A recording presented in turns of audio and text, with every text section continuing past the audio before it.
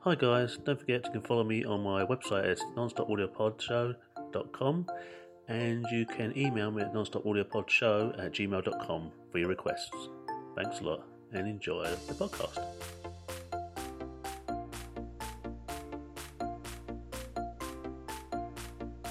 Side 7. Well, let's get back then, said George. But I simply must have a rest first. Timmy, I shall push you into the water if you keep sitting on my legs. There was a sudden splash. George sat up in alarm. Timmy was not on the raft. He was swimming in the water, looking very pleased with himself. There, he thought he'd rather jump in than be pushed, said Dick, grinning at George. You pushed him in, said George, looking fierce. I didn't, said Dick. He just took a header. He's having a jolly good time. I say, what about putting a rope round him and getting him to pull us to shore? It would save an awful lot of paddling. George was just about to say what she thought of that idea when she caught Dick's sly grin. She kicked out at him. Don't keep baiting me, Dick. I'll push you in a minute. Like to try? Asked Dick at once. Come on. I'd like a wrestle to see who'd go into the water first. George, of course, always rose to a challenge. She never could resist one. She was up in a moment and fell on Dick, who very nearly went overboard at once. Shut up, you two, said Julian crossly. We haven't got a change of clothing, you know that, and I don't want to take you back with bronchitis or pneumonia. Stop it, George. George recognised the tone in his voice, and she stopped. She ran her hand through her short curls and gave a sudden grin. All right, teacher, she said, and sat down meekly. She picked up her paddle. Julian picked up his. We'll get back, he said. The sun's sinking low. It seems to slide down the sky at a most remarkable speed in October. They took a very wet Timmy on board and began to paddle back. Anne thought it was a truly lovely evening. She gazed dreamily round as she paddled. The lake was a wonderful dark blue, and the ripples they made turned to silver as they ran away from the raft. 2 moorhens said "crick, crick," and swam round the raft in curiosity, their heads bobbing like clockwork. Anne gazed over the tops of the trees that grew at the lakeside. The sky was turning pink. Away in the distance, on a high slope, about a mile away, she saw something that interested her. It looked like a high stone. She pointed at it. Look, Julian, she said. What's that stone? Is it a boundary mark or something? It must be very big. Julian looked where she was pointing. Where?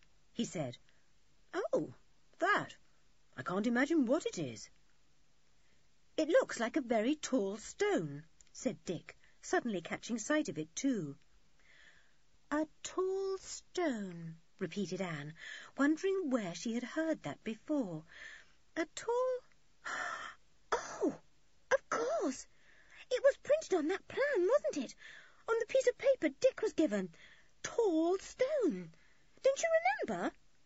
Yes, so it was, said Dick, and he stared at the faraway stone monument with interest. Then, as the raft swung onwards, high trees hid the stone. It was gone. Tall stone, said Julian.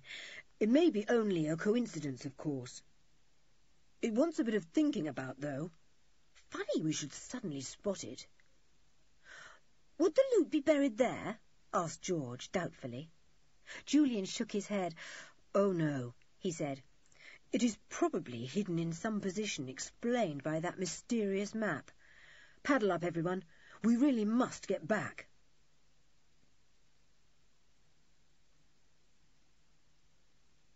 Chapter 17. Tit for Tat. When they arrived at the boathouse, there was no sign of Maggie or Dick, but their boat was in the shed, tied up in front of the other two, where it had been before. They're back all right, said Julian. I wonder where they are. Don't let's drag this clumsy, heavy raft into the boathouse. I don't feel as if I've any strength left in my arms. Let's drag it under a bush and tie it there." They thought this a good idea. They pulled the raft up to some thick bushes and tied it firmly to a root that was sticking out of the ground. Then they made their way to the ruined house, keeping a sharp lookout for Maggie and Dick. There was still no sign of them. They went in, Timmy first. He didn't growl, so they knew it was safe. He led the way to the cellar steps. Then he growled. "What's up?" said Julian. "Are they down there, Tim?" Timmy ran straight down the steps into the cellar room. He growled again, but it was not the fierce growl he always gave when he wanted to warn that enemies or strangers were near. It was an angry, annoyed growl, as if something was wrong. "I expect dear Maggie and Dirty Dick have been down here and found out where our headquarters are," said Julian, following Timmy down the steps. He switched on his torch. The beds of heather and bracken were there as they had left them, and their mats and rugs and rucksacks. Nothing seemed to have been disturbed. Julian lit the candles on the mantelpiece, and the dark little underground room came to life at once. "What's the matter with Timmy?" asked George, coming down into the room. "He's still growling. Timmy, what's up?" "I expect he can smell that the others have been down here," said Dick. "Look at him sniffing all round. It's quite clear that someone has been here." "Anyone hungry?" asked Anne. "I could do with some cake and biscuits." "Right," said Julian, and opened the cupboard where they had put the food they had bought. There was none there. Except for the crockery and one or two odds and ends that had been in the cupboard before, there was nothing. The bread had gone, the biscuits, the chocolate, everything. "Blow," said Julian angrily. "Look at that! The beasts! They've taken all our food, every bit. Not even a biscuit left. We were mad not to think they might do that." "Clever of them," said Dick. "They know we can't stay here long without food. It's a good way of chasing us out. It's too late to go and get any tonight anyway. And if we go tomorrow for some, they'll do what they have come to do in their own good time, when we're not here." Everyone felt distinctly down in the dumps. They were hungry and tired, and a good meal would have made all the difference. Anne sank down on her bed of heather and sighed. "I wish I'd left some chocolate in my rucksack," she said. "But I didn't leave any there at all. And poor Tim, he's hungry too. Look at him sniffing in the cupboard and looking round at George. Tim, there's nothing for you. The cupboard is bare." "Where have those two wretches gone?" suddenly said Julian fiercely. "I'll tick them off. I'll tell them what I think of people who come and rifle cupboards and take away all the food." "Woof!" said Timmy in full agreement. Julian went angrily up the stairs. He wondered again where Maggie and Dirty Dick were. He went to the empty doorway and looked out. Then he saw where they were. 2 small tents had been put up under some thickly growing trees. So, that's where the two were going to sleep. He debated whether or not to go and tell them what he thought of people who stole food. He decided that he would. But when he got over to the tents with Timmy, there was no one there.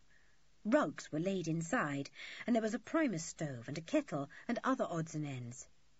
At the back of one tent was a pile of something covered by a cloth. Julian had a good look into each tent, and then went to see if he could find out where Maggie and Dirty Dick had gone. He saw them at last, walking through the trees. They must have gone for an evening stroll, he thought. They didn't come back to the tents, but sat down by the lake. Julian gave up the thought of tackling them and went back to the others. Timmy was left behind, snuffling about happily. "They've got tents," Julian informed the others when he was back in the cellar room again. "They're obviously staying put till they've got what they came for. They aren't in the tents, they're out by the lake." "Where's Timmy?" asked George. "You shouldn't have left him behind, Ju. They might do something to him." "Here he is," said Julian, as a familiar noise of claws clattering on the floor came to their ears. Timmy came down the stone steps and ran to George.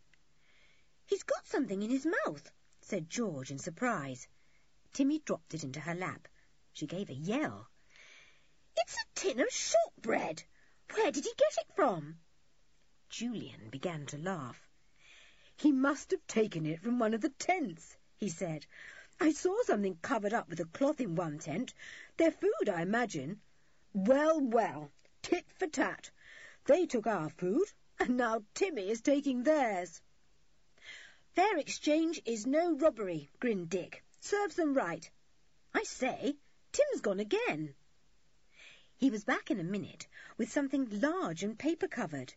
It was a big cake. The four roared with laughter. "Timmy, you're a wonder! You really are!" Timmy was pleased at this praise. Off he went again and brought back a cardboard box in which was a fine pork pie. The children could hardly believe their eyes. "It's a miracle," said Anne, "just as I had made up my mind to starve for hours. A pork pie of all things. Let's have some." "Well, I have no second thoughts about it," said Julian firmly. "They took our food, and we deserve some of theirs. Good gracious, don't say Tim's gone again." He had. He was enjoying himself thoroughly. He arrived this time with a packet of ham, and the children couldn't imagine how he had stopped himself from eating some on the way. "Fancy carrying it in his mouth and not even tasting a bit," said Dick. "Tim's a better person than I am. I'd just have to have had a lick." "I say, we ought to stop him now," said Julian, as Timmy ran up the steps again, his tail wagging 19 to the dozen.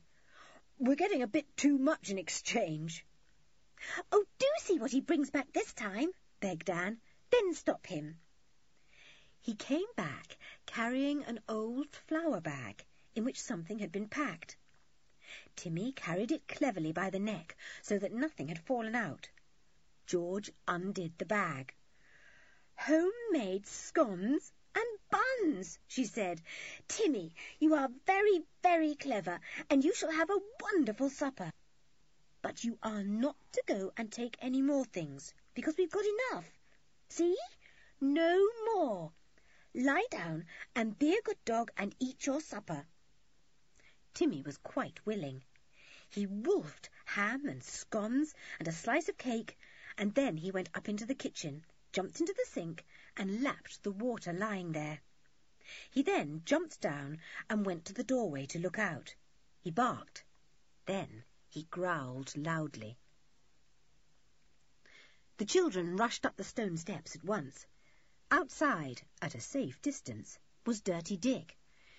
"Have you been taking anything of ours?" he shouted.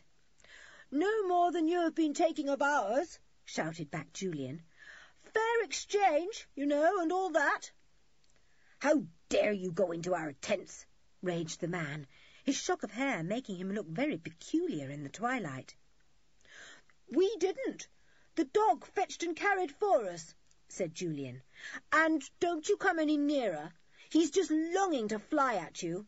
And I warn you, he'll be on guard tonight, so don't try any funny tricks. He's as strong and savage as a lion." "Grrr," said Timmy, so fiercely that the man started back in fright. He went off without another word, shaking with anger. Julian and the others went back to finish a very delicious supper. Timmy went with them, but he planted himself at the top of the cellar steps. "Not a bad place for him to be in tonight," said Julian. "I don't trust that couple an inch. We can give him one of our blazers to lie on. I say, this has boiled up into quite an adventure, hasn't it? It seems frightful to think we'll be back at school on Tuesday." "We must find the loot first," said Anne. "We really must. Let's get out that plan again, Ju. Let's make sure that Tall Stone is marked on it." They got it out and put it on the table. They bent over it once more.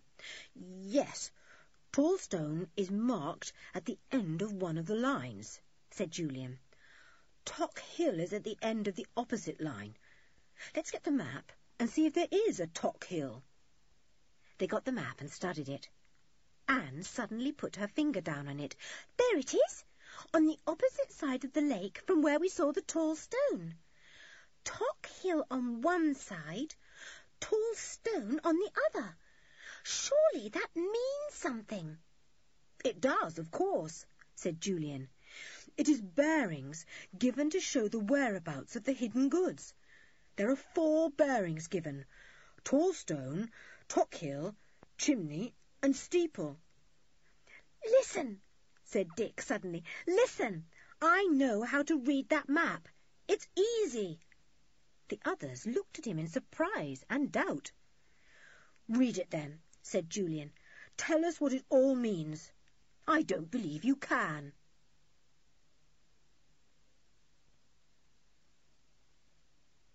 Chapter 18.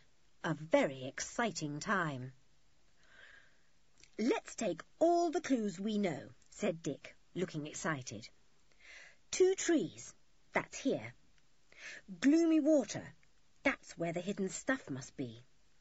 Saucy Jane, it's a boat that contains the stuff hidden somewhere on gloomy water. Go on, said Julian, as Dick paused to think. Maggie is the next clue. Well, she's here, probably an old friend of Naylor's, said Dick. She knows all the clues too. He jabbed his finger at the piece of paper. Now for these clues. Listen. We saw tall stone when we were out on the lake, didn't we? Very well. There must be some spot on the lake where we can see not only tall stone, but also Tock Hill, chimney, and steeple, whatever they are. There must be only one spot from which we can see all those 4 things at the same time, and that's the spot to hunt in for the treasure. There was an astonished silence after this. Julian drew a long breath and clapped Dick on the back. Of course! What idiots we were not to see it before! The Saucy Jane must be somewhere on or in the lake, at the spot where all 4 clues are seen at the same time. We've only got to explore and find out. Yes, but don't forget that Maggie and Dirty Dick know what these clues mean too. They'll be there first if they possibly can, said Dick. And what's more, if they get the goods, we can't do anything about it. We're not the police. They'll be off and away with their find and disappear completely. Everyone began to feel intensely excited. I think we'd better set off early tomorrow morning, said Julian, as soon as it's light. Otherwise, Maggie and Dick will get in first. I wish to goodness we had an alarm clock. We'll go on the raft and we'll paddle about till we see tall stone again. Then we'll keep that in sight till we see Tock Hill, whatever that is, said Dick. And once we've spotted that, we'll keep both tall stone and Tock Hill in sight and paddle round to find out where we can see a steeple and then a chimney. I should think that would be the one chimney left on Two Trees' house. Did you notice there is just one left, sticking up high? Yes, I noticed, said Anne. What a clever way to hide anything, Dick. Nobody could possibly know what the clues meant unless they knew something of the secret. This is awfully exciting. They talked about it for some time, and then Julian said they really must try to go to sleep, or they would never wake up early enough in the morning. They settled down in their beds of heather and bracken. Timmy lay on Julian's blazer on the top step of the stairs leading down to the cellar room. He seemed to think it was quite a good idea to sleep there that night. They were all tired, and they fell asleep very quickly. Nothing disturbed them in the night. The fox came again and looked into the old house, but Timmy didn't stir. He merely gave a small growl, and the fox fled, his bushy tail spread behind him. The morning came, and daylight crept in at the burnt-out doorway and windows. Timmy stirred and went to the door. He looked towards the 2 tents. No one was about there. He went to the cellar steps and clattered down, waking Dick and Julian at once. "What's the time?" said Julian, remembering immediately that he was to wake early. 7:30. Wake up, everyone. It's daylight. We've heaps to do. They washed hurriedly, combed out their hair, cleaned their teeth, and tried to brush down their clothes. Anne got ready some snacks for them, ham, scones, and a piece of shortbread each. They all had a drink of water, and then they were ready to go. There was no sign of anyone near the 2 tents. "Good," said Julian. "We'll be there first." They dragged the raft out and got onto it, taking up the paddles. Then off they went, Timmy too, all feeling tremendously excited. "We'll paddle out to where we think we were last night, when Anne caught sight of Tall Stone," said Julian. So they paddled valiantly, though their arms were stiff with yesterday's paddling, and it was really very painful to use the tired muscles all over again. They paddled out to the middle of the lake and looked for Tall Stone. It didn't seem anywhere to be seen. They strained their eyes for it, but for a long time it was not to be spotted at all. Then Dick gave a cry. "It's just come into sight. Look! When we passed those tall trees on the bank over there, Tall Stone came into view. It was behind them before that." "Good," said Julian. "Now, I'm going to stop paddling and keep Tall Stone in sight. If it goes out of sight, I'll tell you, and you must back paddle. Dick, can you possibly paddle and look out for something that could be Tock Hill on the opposite side? I daren't take my eyes off Tall Stone in case it disappears." "Right," said Dick, and paddled while he looked earnestly for Tock Hill. "Got it," he said suddenly. "It must be it. Look, over there, a funny little hill with a pointed top. Julian, can you still see Tall Stone?" "Yes," said Julian. "Keep your eyes on Tock Hill. Now it's up to the girls. George, paddle away and see if you can spot Steeple."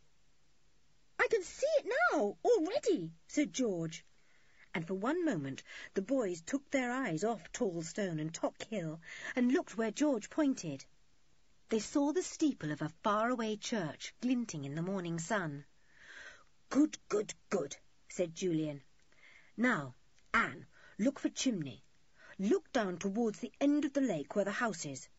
Can you see it's one chimney?" "Not quite," said Anne. "Paddle just a bit to the left." "The left, I said, George."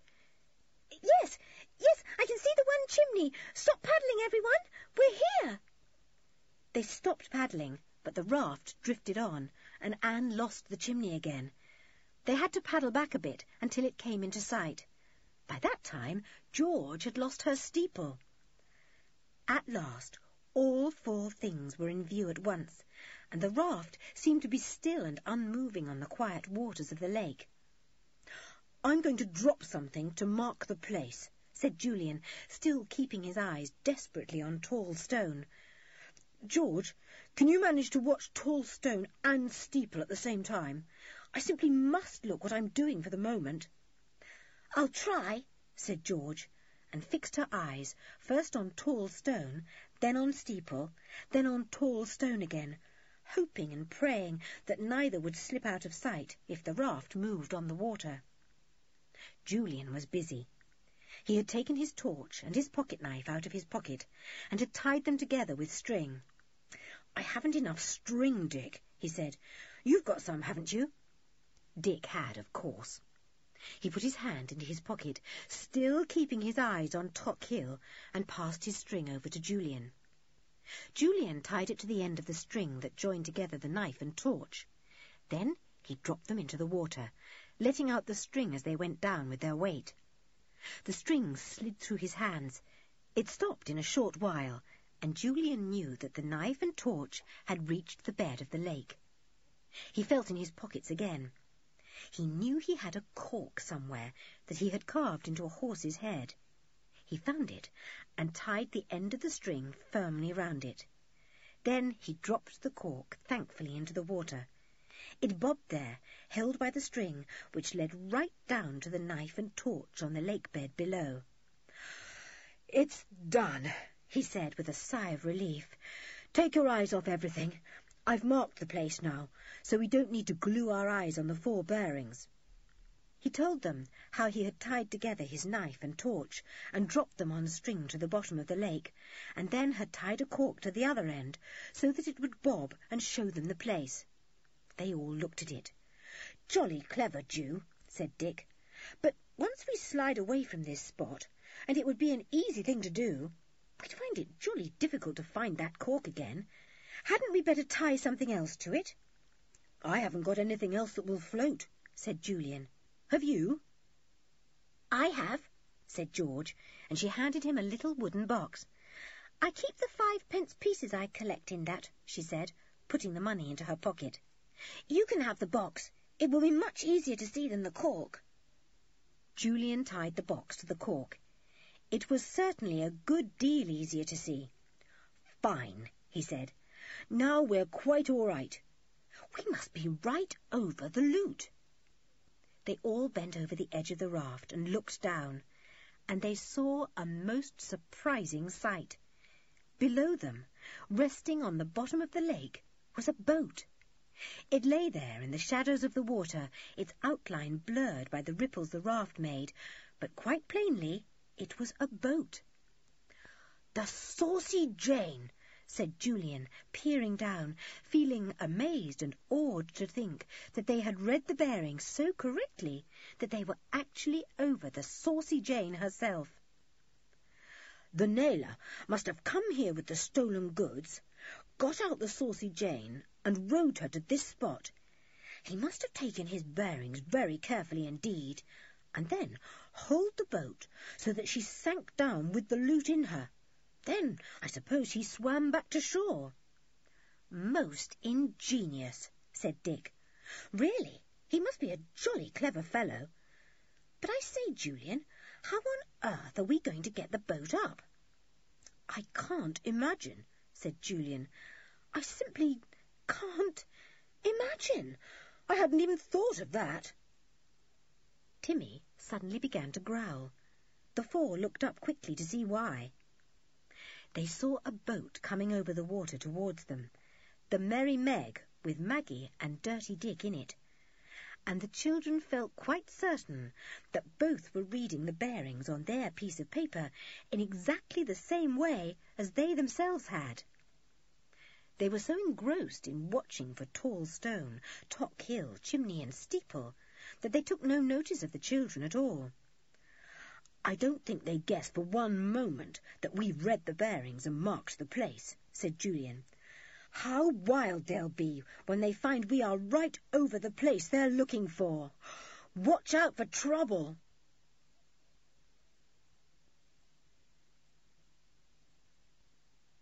Chapter 19. Maggie and Dick are annoyed.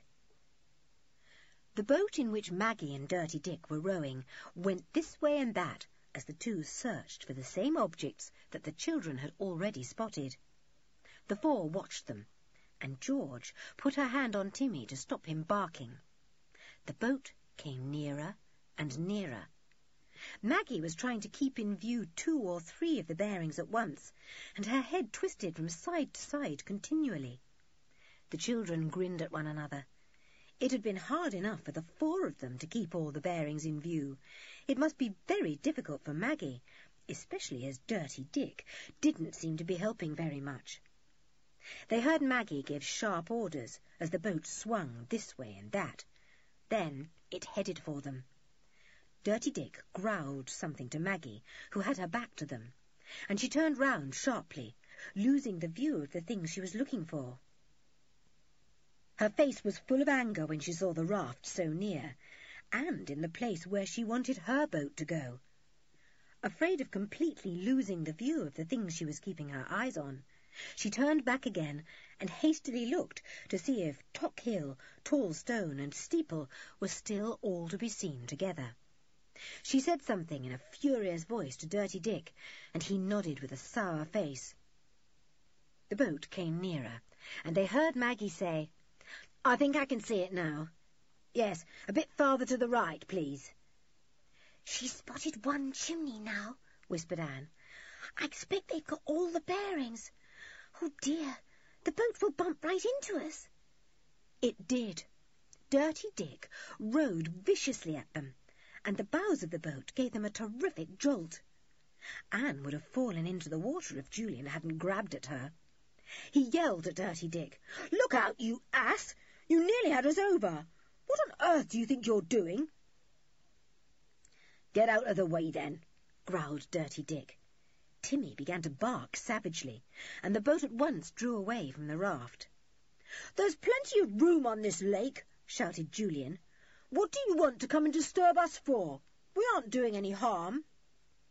"We're going to report you to the police," called the woman, her face red with anger. "Taking a raft that doesn't belong to you, sleeping in a house where you've no right to be, and stealing our food." "Don't talk nonsense," cried Julian, "and don't you dare to ram us again. If you do, I'll send our dog after you. He's longing to come." "Grrr," said Timmy, and showed his magnificent set of gleaming white teeth. Dirty Dick muttered something quickly to Maggie. She turned round again and called to them. "Now look here, you kids, be sensible. My friend and I have come down here for a quiet weekend, and it isn't nice to find you four everywhere we go. Go back, keep out of our way, and we won't report you at all. That's a fair bargain. We won't even say anything about your stealing our food." "We're going back when we think we will," answered Julian, "and no threats or bargains will make any difference to us." There was a silence. Then Maggie spoke hurriedly to Dirty Dick again. He nodded. "Is this your half-term?" she called. "When do you have to go back?" "Tomorrow," said Julian. "You'll be rid of us then. But we're going to enjoy ourselves on this raft while we can."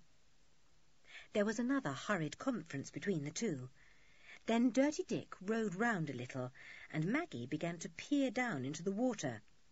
She suddenly looked up, nodded at Dirty Dick, and he rowed away again towards the end of the lake. Not another word did the couple say. "I can see what they've decided to do," said Julian in a pleased voice. "They think we'll be gone by tomorrow, so they'll wait till the coast is clear, and then they'll come and collect the loot in peace. Did you see Maggie looking down into the water to spot the boat? I was afraid she would also spot our mark, the cork and the box, but she didn't." "I don't know why you sound so pleased," said George. "We can't get the boat up, you know that, and I don't feel pleased that we'll have to leave tomorrow and let that horrid pair collect the loot.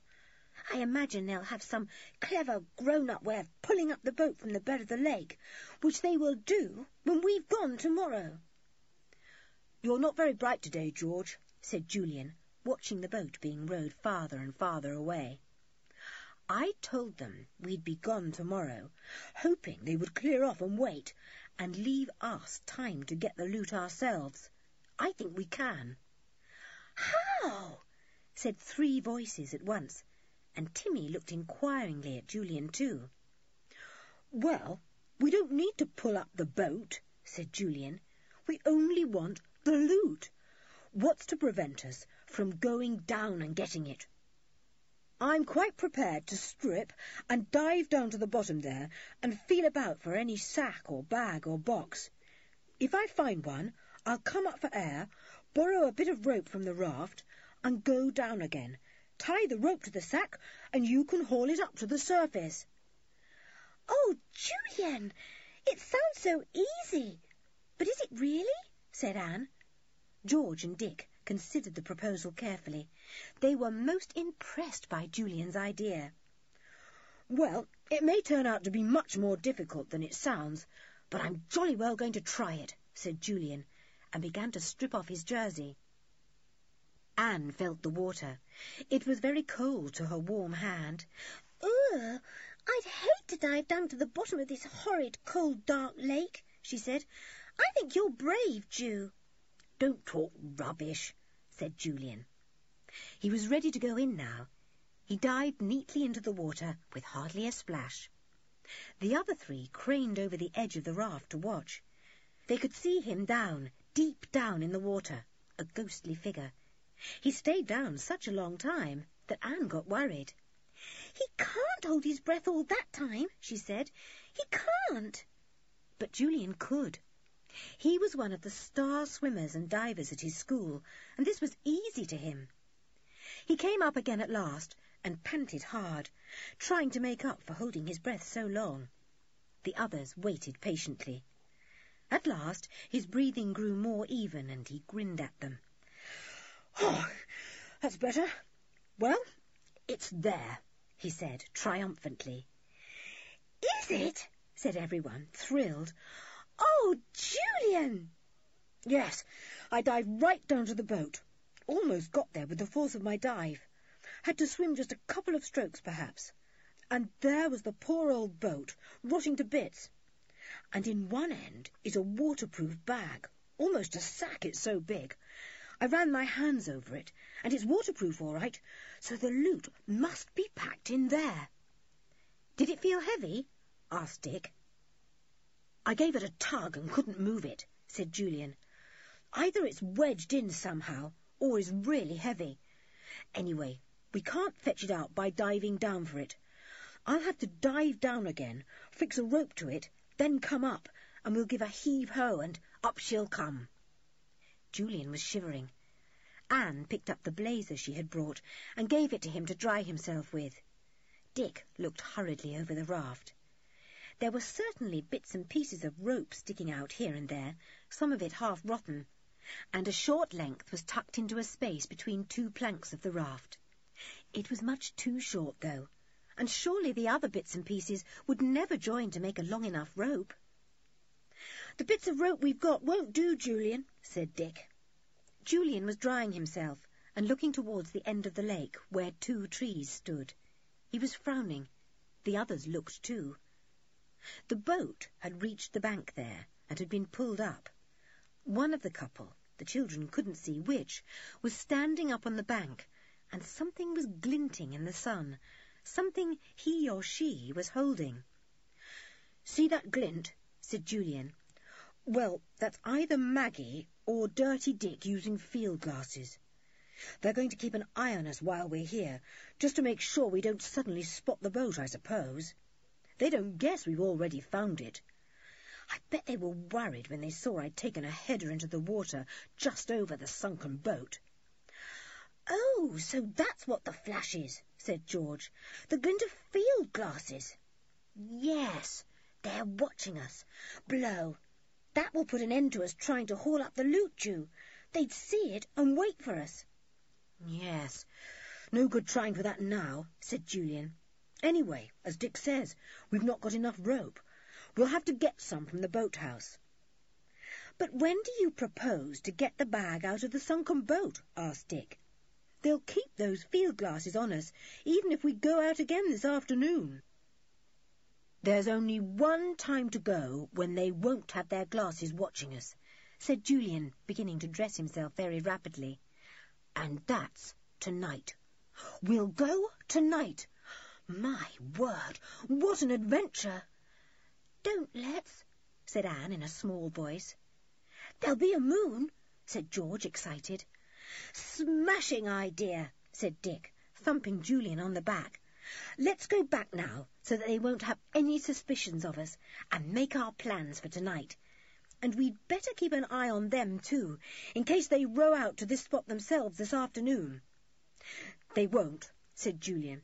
"They daren't run any risk of us spotting what they're doing.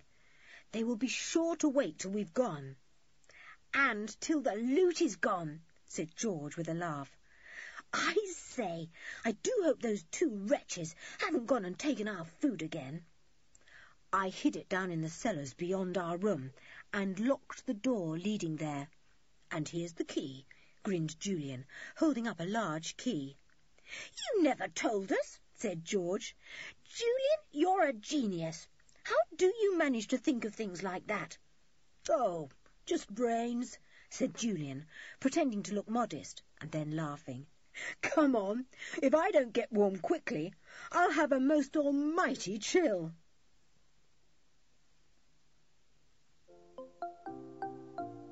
End of side 7. Hi guys, Kev here again. If you'd like to send me any requests, just email me at nonstopaudiopodshow@gmail.com. Bye for now. Hi guys, Kev here. Just let you know, a new podcast will be starting in June. For more information, please follow me on my Twitter. Bye for now.